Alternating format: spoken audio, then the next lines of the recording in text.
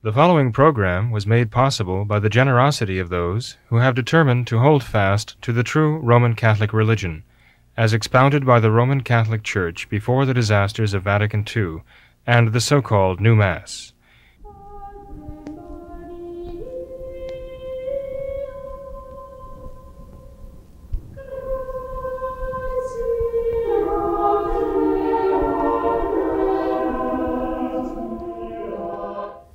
Hello and welcome to What Catholics Believe. I'm your host, Thomas Nagley, and with me tonight is Father William Jenkins. He is a traditional Catholic priest and member of the Society of St. Pius V. He's also the pastor of Immaculate Conception Church right here in Norwood, Ohio. Hello, Father. How are you? Very fine, Tom. Yourself? Doing well. Thanks for being here. Good. Absolutely. Glad to be here. Yep, I am glad to be here as well, Father. We've got a lot to talk about. There's definitely a lot going on in the world today. One thing in particular that we both wanted to mention, this has been in the news a lot lately, is this kind of statue toppling wave we've kind of seen just covering the U.S. right now, where we see this every day. It seems there's some kind of new story that comes out about in some city or state capital or anywhere really where you see any kind of statue or anything of some kind of historical American historical figure, such as Christopher Columbus. You even mentioned Frederick Douglass. We see all of these statues being toppled, being thrown into the harbor, being smashed to bits, smashed to pieces by all of these rioters and so-called protesters. What do you make of all of this, Father? What are your thoughts on that? Well, this is what Marxism does. I mean, this isn't about black or white. This is pure and simple Marxism. Marx's fundamental principle for progress was to destroy everything, destroy the status quo, raze it to the ground. Okay, not R-A-I-S-E, but R-A-Z-E, raze it to the ground. Meaning, burn it to the ground, smash it to the ground, smash it to bits. This was Marx's formula for progress, of course. And this is all that leftists can do. Leftists can't really build anything but tyranny. They can only tear down the good things that others build. But they're very good at it. They specialize at it because they have such impious rage. They consider the greatest virtue, leftists consider the greatest virtue to be outrage. Outrage at what they perceive to be injustice, right? And so they sort of canonize themselves because they are so virtuous that they are incensed at anything that they can denounce as injustice. And it sort of ratifies their self-image, that they're really good people, you know. And the more enraged they can be, the better they are. And the more they can accomplish, the more they can destroy. So, you know, some people are saying this is attached to the George Floyd death, and it's not. I mean, there are many more black men and women and children who have died since George Floyd at the hands of the black mob, actually.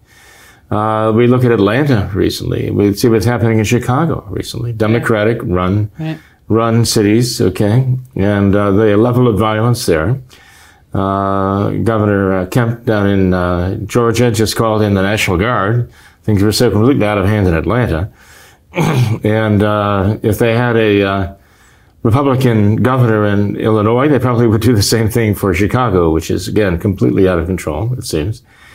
But the whole idea is to tear down the monuments of the past. See, the idea is to destroy the past. I mean, what difference does it make? Is there a difference in George Washington and Frederick Douglass, Christopher Columbus, Rivero Serra, you know, anything, or the elk they decided to tell, the statue of the elk they decided to tear down? They just love to tear down. This is what leftists do. This is what Marxists do. And their cheerleading squad, the Democratic Party, cheers them on and actually says that this is very important for them to do this. It's very effective means of communication and expression and so on. And so if they're not out there actively tearing these things down, these monuments of the past, they are in the bleachers cheering them on, okay, like their team. And it is basically just part of the leftist program. Mm-hmm. There are so many whites and blacks, white people and black people, who are outraged and horrified by what they're seeing these people do. And lot of them who are doing the destruction of these monuments are white people as well as black people. You know, the one thing they have in common is they're leftists, and they believe that they validate their existence somehow by expressing their rage against anyone and everything that gets in their way. It's almost like recreation for them. Mm-hmm. Although I guess we could call it, well, recreation really means recreation, but for them it's W-R-E-C-K, recreation. This is their mantra. This is their model that Marx has set for them in his so-called philosophy, and it's a very evil thing. Why is there such a sweeping notion that we need to kind of appease this angry mob? You know, you see everywhere now that sports teams are wanting to change their names. The Washington Redskins want to change their name because that's so offensive now. The Cleveland Indians want to change their name. We see universities and institutions all across America wanting to change their names and kind of just appease this angry, well, I have a theory about that. What is it? It's just well, when people lose the real faith, they lose real virtue. They have a real lack of sense of what real virtue is. And when they see some people who are so passionate about something they insist, even with the most ridiculous reasons or lack of reasons, but they find that they're just so passionate about it. There are people who actually admire that because there's an emptiness in themselves, as far as any dedication for anything, any devotion to anything. They see people who are very devoted to what they call social justice and so on and so forth. And so they think, well, they'll get on the bandwagon because it fills kind of a void in themselves. I think it's a lack of real faith, real supernatural faith in people, and the real lack of any moral character. I think it's a lack of moral character in people, honestly, due to a lack of faith. And that this abscess of moral character in people leads them to kind of attach themselves almost like parasites to those who are filled with passion for some cause, even if it's something very evil and wrong. It has the veneer of righteousness and self-righteousness, and that can be very infectious for people who feel a void of any real moral conviction, moral purpose. This kind of fills that void and makes him think that, yes, I'll join that bandwagon, and I'll show my upstanding character by screaming with the mob. Why would people who had witnessed miracles cry out, crucify him, right? That's a mystery, isn't it? Truly a mystery. But it can happen. And so you get people today who are joining the mob now, too. And maybe they don't think of it in those terms, but that's exactly what they are saying when they're... This is ultimately anti-Christ and anti-Christian. This is where the mob is going right now. Mm-hmm. This is where the leftists will take everyone. Mm-hmm. And not to get too far off topic, Father, but it's interesting that you mentioned that. I've read reports that kind of corroborate that idea that in regards to Islam, I've read that that the number of converts to Islam has exploded, and one of the main reasons given is that people, especially in the West, but really all over the world now, there's no kind of strict moral code with anyone, and it's kind of in our human nature to want something like that, something that we can actually devote ourselves to, and something that we can actually commit to. And the major religions of the world today, you don't really see that in any of them. And so people now, they see that in Islam, they see this very strict people are moral impressed code. By conviction. When they meet somebody with conviction. Yeah. So. If they have none or very light convictions of their own. Well, I mean, there are those who would say, well, the NFL, that's like a religion unto itself, right? But of course, it's not satisfying. So it needs more than that. So it needs a cause. Yeah.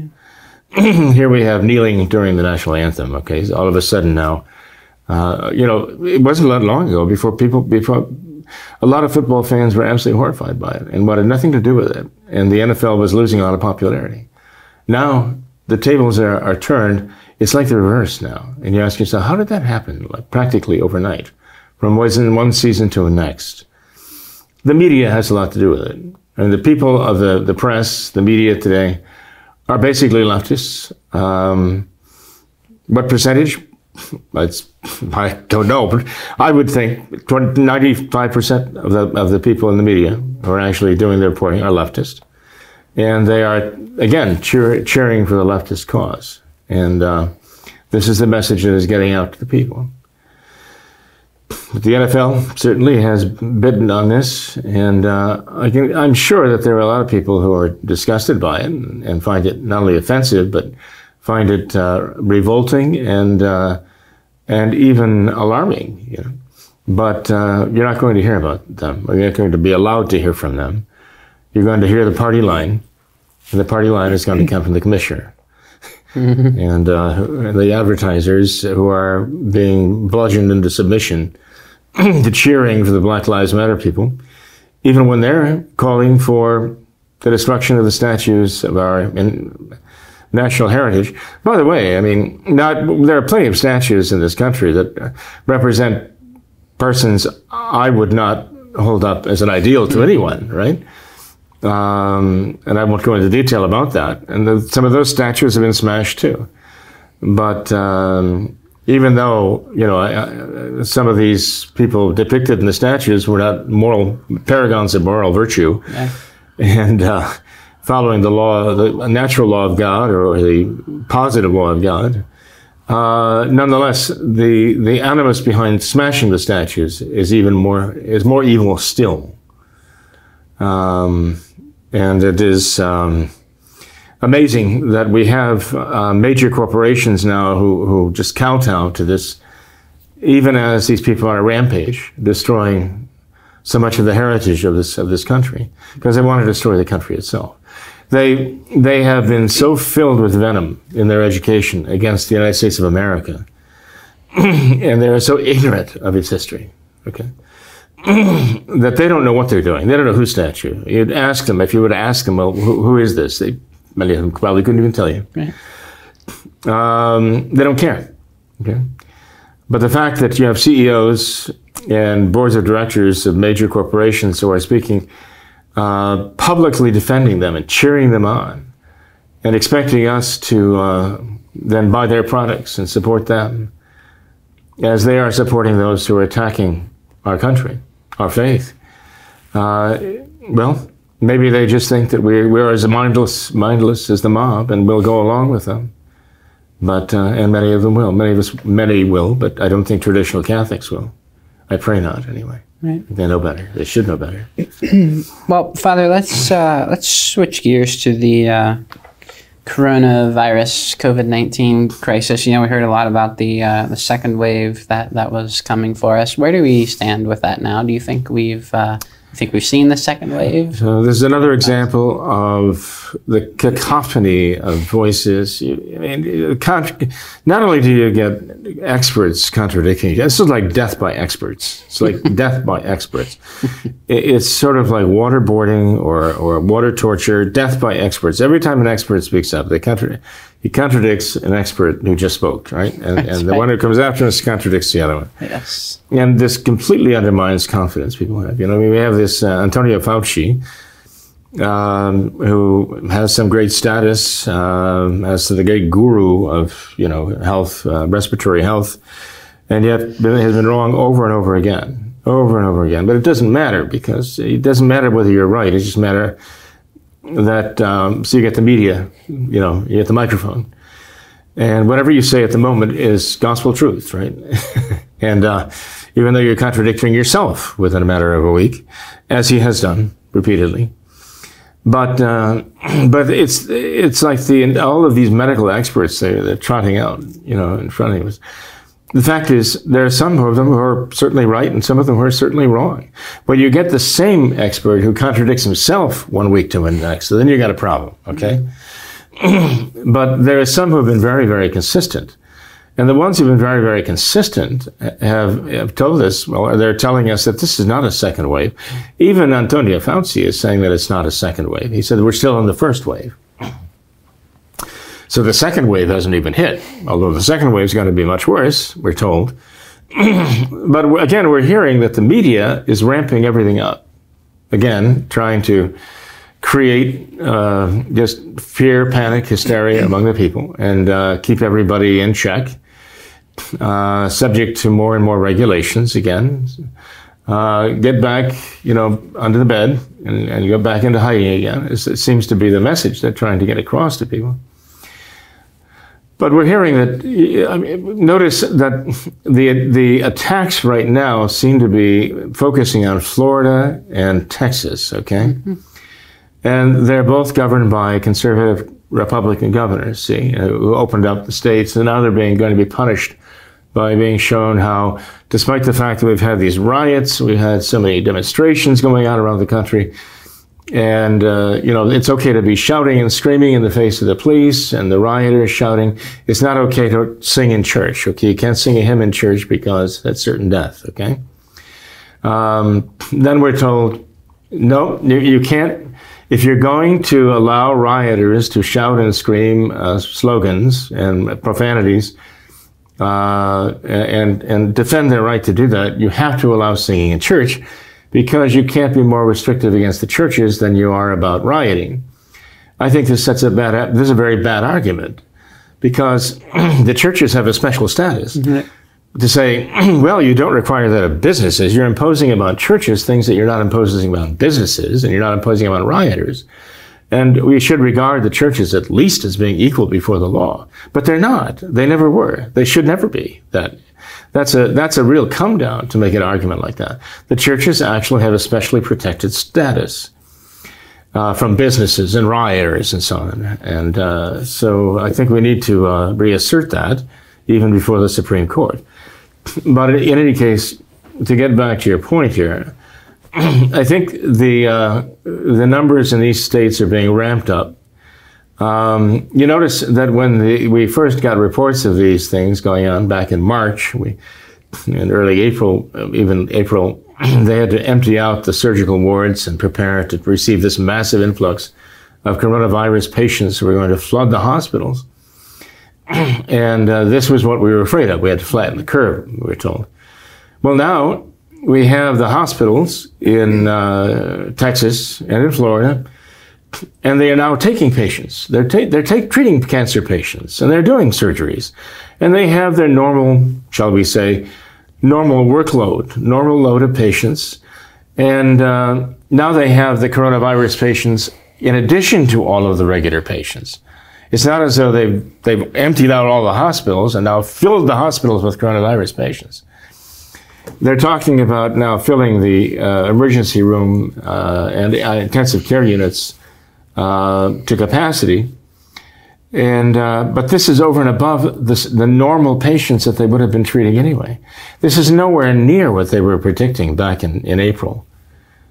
Nowhere near that to begin with. And not only that, we're told that as often as you go in to get tested, if people they're tested multiple times, each time they're counted as another infection. The thing that we're supposed to be looking at, they say, is not the rate of infection, because that depends on the number of tests that are being administered. They're ramping up the testing. Of course, you test more people, you're going to find more cases. Obviously. They say, oh, look, they're doing a great job testing more and more people, but look, the number of infections is going higher and higher. You think, you begin to realize somebody's not figuring this out. Either they're being dishonest or they're just, this is ridiculous. But of course you're going to expect the rate of infection to increase in terms of numbers if you're going to be testing more people. But we're told that what you should be looking at is the number of people who are actually dying. And the fact is, as the raw numbers of people who are being tested and found positive are going up, necessarily so, inevitably so, the number of deaths is going down dramatically. The number of deaths is declining dramatically. And people are being treated better. People are, sometimes Italian doctors actually were saying that the virus seems to be losing its power. It's kind of slowing down here. maybe we are achieving herd immunity. But now again, you get Dr. Fauci coming out and again ramping everything up again, saying, well, we don't know if herd immunity is even possible. And when we do have a vaccine, it might not really render immunity for very long because the virus is continually changing. And other experts are coming in saying, well, we're going to have to be wearing masks for years into the future, And eventually people are getting a little tired of being of the snake oil salesman. And that seems to be, I'm sorry, but it just gets to the point where you just really have a crisis of credulity with these, you just really lose a lot of confidence in what they're saying, as though it's more politically motivated than medically motivated, right, or a matter of health. So I'm just venting there, again, giving an opinion on the matter, but people get the idea that they're being manipulated, and they're being told there's no hope. We're going to invest billions of dollars in getting a vaccine. We're not going to try it first. We're going to start giving it to people and see what happens to them. We're going to vaccinate the whole world, and we're going to then hope for the best. And it probably won't last very long anyway. Right? This is what we're being told by these so-called medical experts. Yeah. And I don't blame people for being more than skeptical about that. And to your point, Father, just one striking example of that I just recently witnessed a day or two ago. One very, very major website, just the other day, their headline was something like the United States of Infection. And they have this kind of map with all these, hotspot areas highlighted all over the U.S. And the same day, you go to another website, and their headline is exactly the opposite, saying how the coronavirus, COVID-19, the cases, the infections are down 95.5%, how we hit our peak weeks or months and months ago, and it's just nosedived, and this is not even a problem at all anymore. And the average person reading this, what in the world are they supposed to think? Someone, how are we supposed, just the average American, how are we supposed to verify one or the other? And like you said, seeing these just constant contradictions like this, it doesn't inspire any confidence at all in our media and our politicians and our leaders. The trouble is, it undermines confidence in even the medical field. If you have these are the experts are saying. Yeah. And when they contradict themselves, even you mentioned one site, another site, one expert, another expert. When the same expert comes out and says, well, actually, we probably have an infection rate much higher than anything we know because we're only testing so many people. We're finding that of the numbers of people we test, so many of them, a certain percentage of them, let's say, are infected, are positive. We extrapolate that to the entire population. And there are hundreds of thousands of cases that we don't even know about that are out there, people that are infected. And then you realize you're saying these people are infected, but we don't know about them because they're asymptomatic. Yeah. And that means you double the number of infections. You've just cut in half the death rate, the number of people dying for infection. And you multiply the number of infections like tenfold. You've just divided, you've reduced the number of the death rate, as it were, from the infection by a factor of 10. And you realize, my goodness, this is, the death rate is going way down. This is not nearly as deadly as we were told it would be. Yeah. So they're playing with these figures, and they're trying to get you convinced, well, the number of infections is astronomical, and look, the death rate is awful. And they're two figures that are mutually, they're inversely proportionate to each other, so to speak, But they want you to believe both at the same time. It's like juggling figures. So it makes it very hard to take seriously what they say. I mean, I think people want an informed opinion, and they want to give their informed consent to things, and they want to do what is right. And they don't want to endanger themselves, their loved ones, or their neighbors. But they're just losing confidence in right across the board. Mm-hmm. Well, how should we react to all of this madness, Father? What are we supposed to do when we hear one expert saying it's the end of the world, the other expert saying it's no big deal? We're just Americans. We just want to live our lives. I would just say, live your life. People say, well, be safe, and I would say, well, be free. Safety and freedom go together, because they say more people have died of the coronavirus who have never been infected by it. More people have died of it just because of the pressures and the anxieties and depression and all the rest. And you're not hearing too much about those figures. The virus has killed more people who are not infected by it. I recently just heard some numbers. Just because of political maneuver. I recently heard some numbers and statistics relating to suicide and how since all of these stay-at-home orders and all of that, and people being laid off from work and all the quarantine and everything, that suicide numbers have just shot through the roof. And so certainly there's some kind of correlation there, like you said, with all the depression and anxiety and everything. So. I think we have to use our own common sense. I really do. I think we have to use our own common sense, and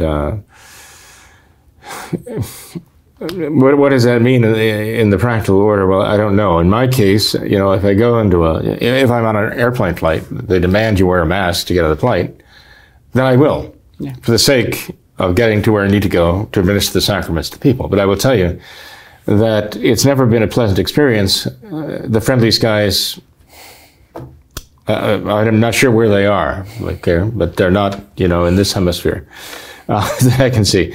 But anyway, and you put a mask on now, I feel the effect of that. Rebreathing, the carbon dioxide builds up. It builds up. You're breathing, but you're breathing out. Your whatever microbes. It does have an effect, and I begin to feel sick. I begin to feel dizzy. Right. Then they say, well, you have to leave them on unless you're eating or drinking. Then they bring you things to eat and drink. Okay. And so, but you have to come up for air, And I just find it necessary to dispense with that mask at times, just to come up for air, to breathe, so I can feel steady on my feet. And I'm sure that's true of a lot of people.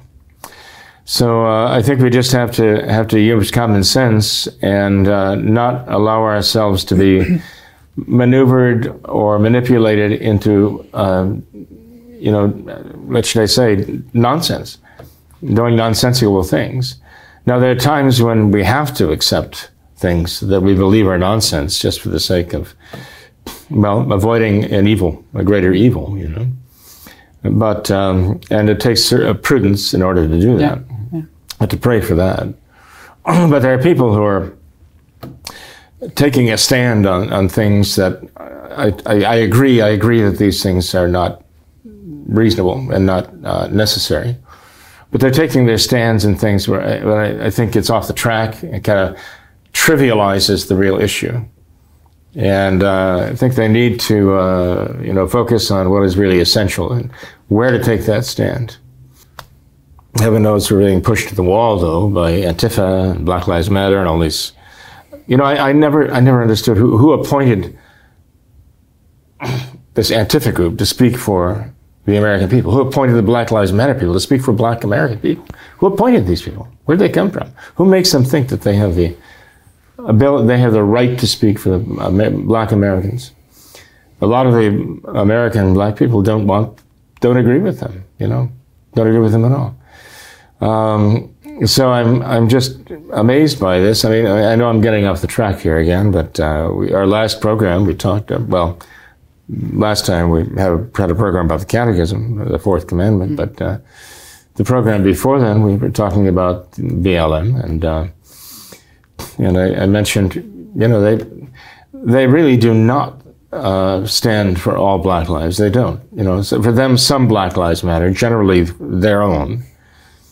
But some Black people themselves have actually stood up and faced them down and challenged the Black Lives Matter people, challenged them on the question of the hundreds of thousands of Black babies being aborted every year. Hundreds of thousands of Black lives don't matter to these Black lives people.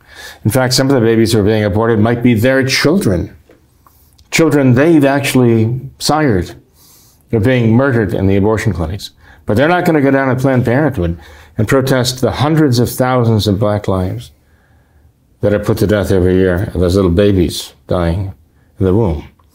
So what does this make of these people? What moral right do they have to speak for Black people? If they were honest and had a shred of decency, and we're not absolute hypocrites, they'd be down at the Planned Parenthood right now. That's where they'd be expressing their outrage, where they're tens of thousands for sure. I believe if you looked into it, you'd probably find, well, you know, the black people in America represent about 13.4% of the population, about 13.5% of the population. And yet black women are 5 times more likely. The abortion rate is 5 times greater for black women. 5 times greater for a black child to be murdered by abortion. And why aren't the BLM, why aren't they down there at the abortion clinics protesting that? Again, I'm afraid that it's because it's in many cases their own children whom they're putting to death, and they want them dead in abortions. This is the tragedy of it all, really. But you know, but I'll be down there, you know, and so many others of our own traditional Catholic people down there protesting this, protesting abortion of all children, black and white. And, you know, somebody said to me once, well, what do you care? You know, you're white. You know, what do you care about black children being aborted? And I said, well, if you don't understand that, it's pretty much impossible for me to explain it to you. But I'll tell you what, the question is not why I, as a white person, am horrified at the thought of a black child being aborted. The question is why you aren't. Why aren't you horrified by that? Why don't you care about that? You're a black man or a black woman. Why don't you care about that? That's the question. That's the outrageous reality that we're facing with these people. But in any case, I know we've got a little far afield here, but I guess one of my more than pet peeves. It's one of the great mysteries of the day. Mm-hmm. We need to stand up for what we believe is right. Take a stand in those areas where we believe it is essential, and where it really is a matter where we cannot budge. As a matter of principle, yield where we can, okay, but only for the sake of gaining the great victory. You know, to make a tactical withdrawal during a battle is not a sign of weakness. It can be a sign of strength, because what you're doing, if you make a tactical withdrawal, you're doing it for the reason of having the ultimate victory. So that sometimes we have to give in order to ultimately win the battle. In this case, we do here. Like, for example, when we get on the airplane, we put on the mask because ultimately it's necessary to take the sacraments to people who need it. We're willing to do that. We have the example of our Lord himself leading the way to show us, okay? And how it's absolutely necessary. It's a matter of humility. It's a matter of what we're willing to do and what cross we're willing to carry for our Lord, for the ultimate good. We cannot do anything sinful, clearly, right? That's a matter of course. I hope everybody would realize that. But anyway, maybe we should talk a little bit more about this mask thing, because it's become now the go-to method, right? Now that is going to save us from the evil virus. Mm-hmm. Putting on the mask is the great answer, right? Right, that's right. Yeah. In fact, you were pointing out something earlier today about what was going on. Well, we were talking about what was going on in Texas with Governor Abbott down there, mm-hmm. mandating the masks. Right. And you were telling me something about that just happened in the last 24 hours here in Ohio. Right? Yeah, just recently. I believe it was yesterday, or maybe 2 days ago.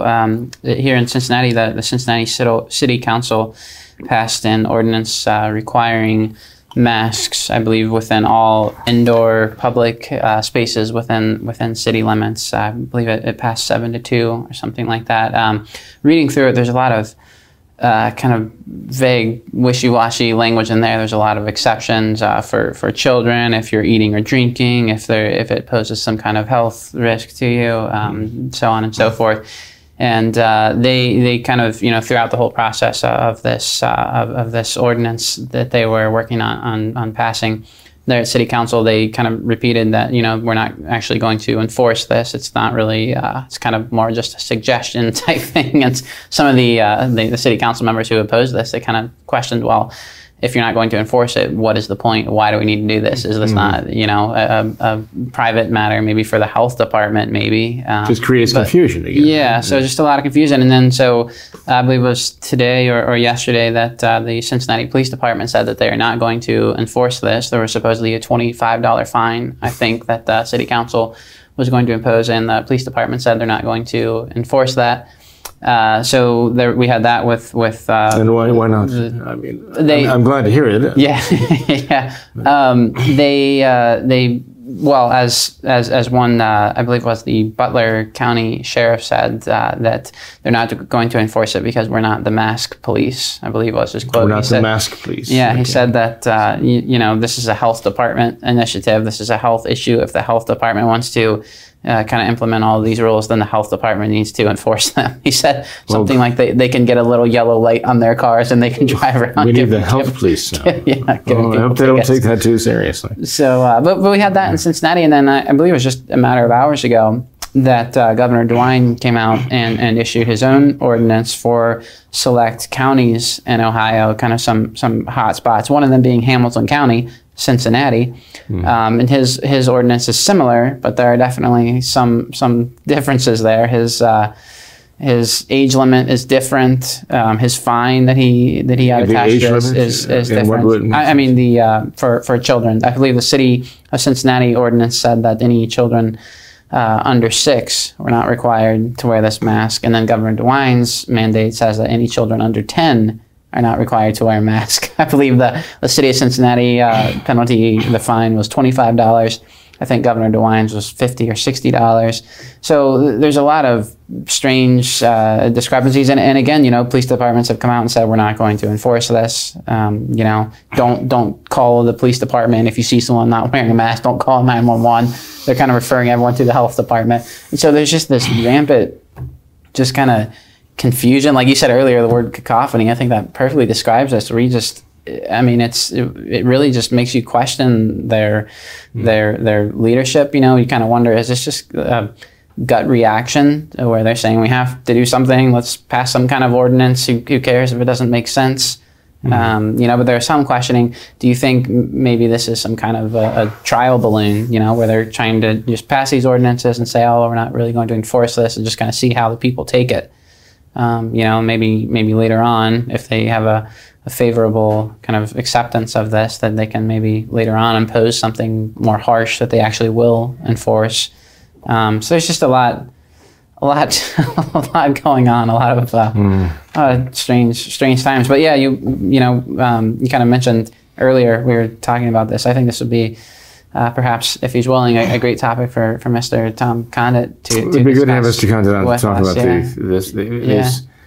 these contradictory rules, regulations being imposed by government, different levels, different agencies. And see, this is the kind of thing that just, again, creates anarchy. There's just so much chaos. There's just so much confusion, chaos. Nobody knows what's going on. I mean, you read one report, it says one thing, another report says another thing, and it's just, chaos, cacophony. Right. So it's well, cacophony, the meaning of the word in Greek is a bad sound or evil sound. And this discord really, it's very cacophonous, a very bad sound. Yeah. Well, Father, maybe in the last couple of minutes here that we have left, I did want to read one email. It's perhaps a more spiritual note that we can end on. This viewer says that some in the world are calling for reparation for slavery in the world today. So could you speak about the slavery of sin and true reparation? Mm-hmm. Sure. Well, people who are calling for reparations are saying that since their ancestors arrived here, since their ancestors essentially were sold by black tribes in Africa, who profited by capturing them, let's say, in Africa and then selling them for profit to white slave traders. There were even black slave traders actually too. Yeah. They now, and since their black ancestors worked as slaves on plantations in the South, that they deserve money, that they have a claim to money, to our money, Now we have people themselves who did not grow up in slavery, okay? But they demand that because their grandfathers, great-grandfathers, great-grandmothers did, in fact, arrive as slaves and work as slaves, that we need to pay them. And you might ask, well, why do we need to pay you? I mean, if I followed my ancestry back, I might find that, one of my great-grandfathers arrived as an indentured servant from Ireland or England, right? And the status was basically slave labor, right? If we want to carry it back, why don't we say, well, the Muslims were raiding the shores of of Europe, right, the northern Mediterranean. For centuries, their corsairs were burning villages, murdering and carrying slaves back, and now we demand reparations, and we demand that they pay for that. The Barbary pirates were, as recently as Thomas Jefferson having to deal with this, right? Yep. So, sure, let's all go back in our past, realize we have slaves. We had our ancestors who were enslaved, some by African Muslims over the years, and others by white, people here on plantations, But let's all go back and say that now people owe me money for what happened back then, and what happened to my great-grandfather. And the whole idea is extortion.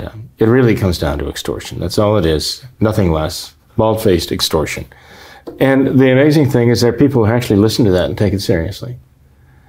And again, I can't help but think, they talk about Catholic guilt, how Catholics are guilty. And, I'll tell you, there's no guilt like the leftist guilt. Catholics feel guilty for what they're responsible for. That is sin, okay? That's where we're going with this. Catholics feel guilty for what they're responsible for before God, They talk about how wrong it is to raise a child with any guilt. Well, you raise a child without any guilt, you raise a child without a conscience, right, who doesn't feel responsible for anything he does. You want an example? Adolf Hitler. Another example, Joseph Stalin. Another example, Mao Zedong, right? All of the communist and fascist and Nazi and National Socialist dictators were like that, They all had in common no guilt for all the atrocities they committed whatsoever. They would even boast of these atrocities. And would that they had consciences, would that they were capable of feeling guilty for the evil things they did. The Catholic Church teaches us God's law and enables us to have good consciences, to know right from wrong, to be pleased when we do what we believe is the right thing, to feel guilty when we did what was wrong, and we take responsibility for it. But it's a practical guilt in the sense that we know, let's make up for that. Let's fix that. Okay? That's not what this leftist guilt is all about.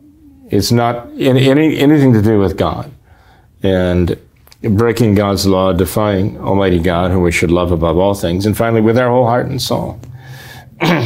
It's all about leftist guilt because there's no real faith behind it in God. It's all that these people are upset because they're angry because of perceived injustices. And somehow, I am showing my righteousness by feeling bad about it. That they say that I did this and my ancestor did this, and so I have to show my righteousness by acknowledging that, yes, this is a terrible thing that we did, and yes, we're all responsible for it. That's the thing about socialism and social justice. It's like the whole society is guilty for what some people did 100 years ago, or 200 years ago, or 1,000 years ago. The whole society has to beat its breast and apologize for what happened all that time ago.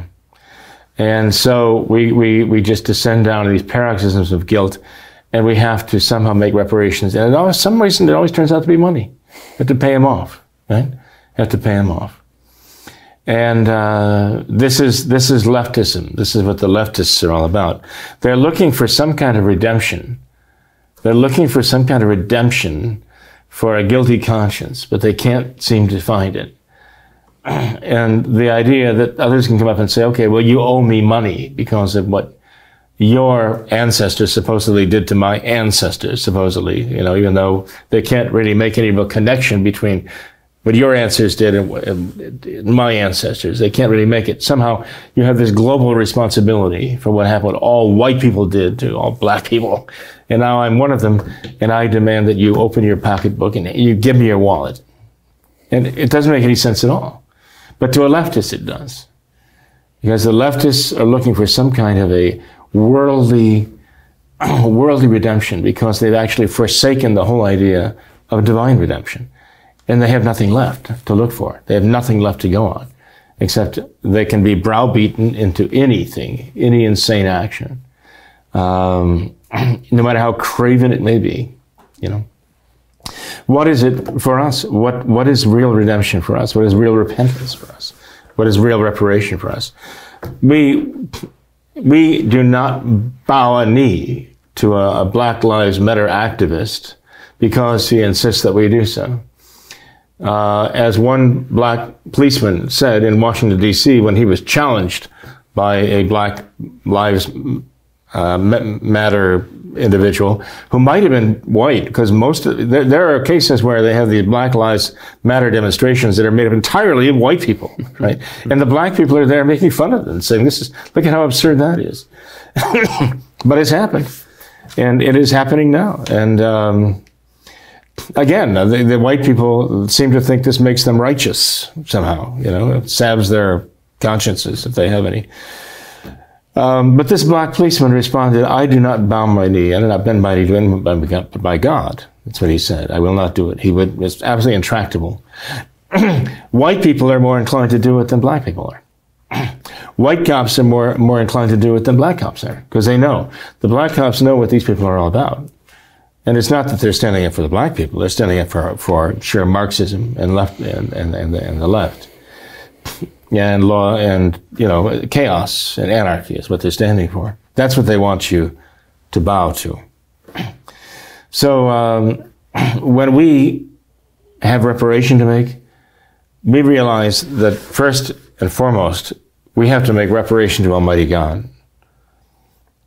And that is reparation for sin. And sin is not committed against other people. That's sin against Almighty God. Okay? We offend other people, and God takes that very seriously.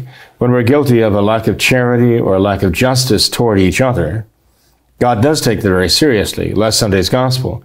If you bring your gift to the altar, and there you realize that your brother has something against you, you're guilty of some injustice or guilty of some lack of charity to your brother, leave your gift there. If your gift is now acceptable to me, to God, he says, go make things right with your brother and then come, then offer your gift. Then your gift will be acceptable. So God does take very, very seriously how we treat each other. We may have to make restitution for each other for the damage we've done. If I steal money from you, I am obliged to make restitution. By divine law, I'm obliged to make restitution to you and restore what I took from you. If I destroy your property, I have to make good on that. If I spread lies about you and destroy your good name, I have to take the necessary steps to restore your good name, even if in the process of doing so, I have to publicly admit that I lied, that I slandered you, that I'm the guilty party.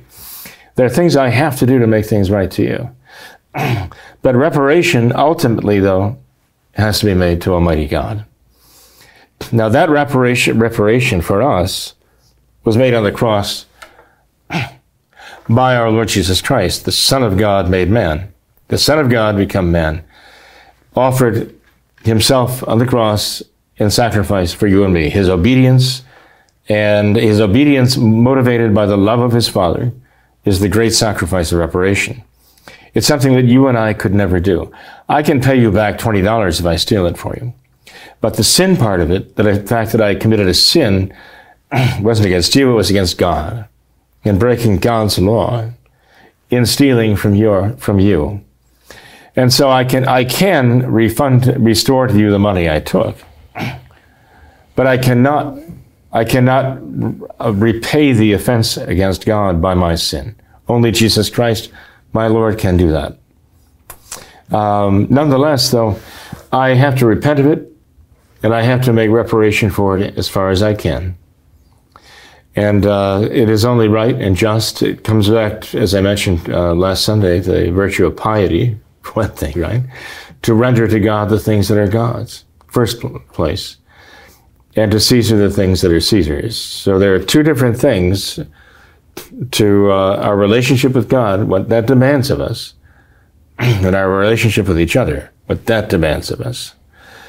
And I'm afraid when we go into liberalism, yet anything that involves the whole idea of what we call the left, like the left hand of God, right? We're dealing with rejection of God and the divine law. And they're looking for redemption in all the wrong places. And if they're looking for redemption in all the wrong places, they're going to look for reparation in all the wrong ways too. They're going to constantly get that wrong. The only hope for them is conversion. Conversion to real faith, recognize who their Redeemer is, where reparation really was made on the cross on Calvary. And they have to devote their entire lives then to that Savior who gave his life for them on the cross. And really the only way we can do that is doing what our Lord Jesus Christ said. He said, if you want to be my disciple, you must take up your cross every day and follow me. Right? And that's the only way we can really make anything worthy of reparation to our Lord. We find that, as traditional Catholics, especially in the Mass. Because there in the Mass, we have the unbloody sacrifice of Jesus Christ on Calvary. He's really and truly present there by a miracle which we call, in theology, transubstantiation. But the bread and the wine actually do become his body and his blood, really living true, crucified, died, buried, resurrected, glorified. He is there. And he offers himself, representing his death, the consecration of his body and blood. He offers himself for us there, as he did on the cross. And we unite our hearts with him there, and our love with him there. And he pleads for mercy to God the Father in heaven from the altar, as he did from the cross. And he pleads to you and me to come and accept God's mercy, and to unite our faith and our hope and our love, right, with him there on the altar. That's where we find ultimately the key of all reparation. Right? So, Tom, I'll tell you, that's the only answer. It's the only solution. People have to find whatever redemption, real redemption there is, whatever reparation is possible. They have to find it there on the cross with our Lord. And in the holy sacrifice of the Mass, which he's given us and commanded us to do, he said, do this in commemoration of me. As often as you do this, you will do this in the commemoration of me. That's what the Mass is. It's a fulfillment of that command of Jesus Christ at the Last Supper. So this is what we need to do. You know, I'm sorry if I may add a footnote here too, okay? And I'm kind of giving a sermon here, I realize that. Okay. But you asked the question, right? Or I should say our viewer asked the question. So isn't this exactly what our Blessed Mother asked for at Fatima? It's exactly what she was asking for. She's asking, first of all, that we stop sinning. In other words, the things we do that demand reparation, stop offending God. And then she said, make reparation for sin. This is what she was saying. And how would we do that? Well, of course, the first step is to stop sinning in the first place, and then to realize that God is still offended by sin throughout the world, and so we need to devote ourselves to prayer and penance and sacrifice, a life of sacrifice like the life of our Lord himself.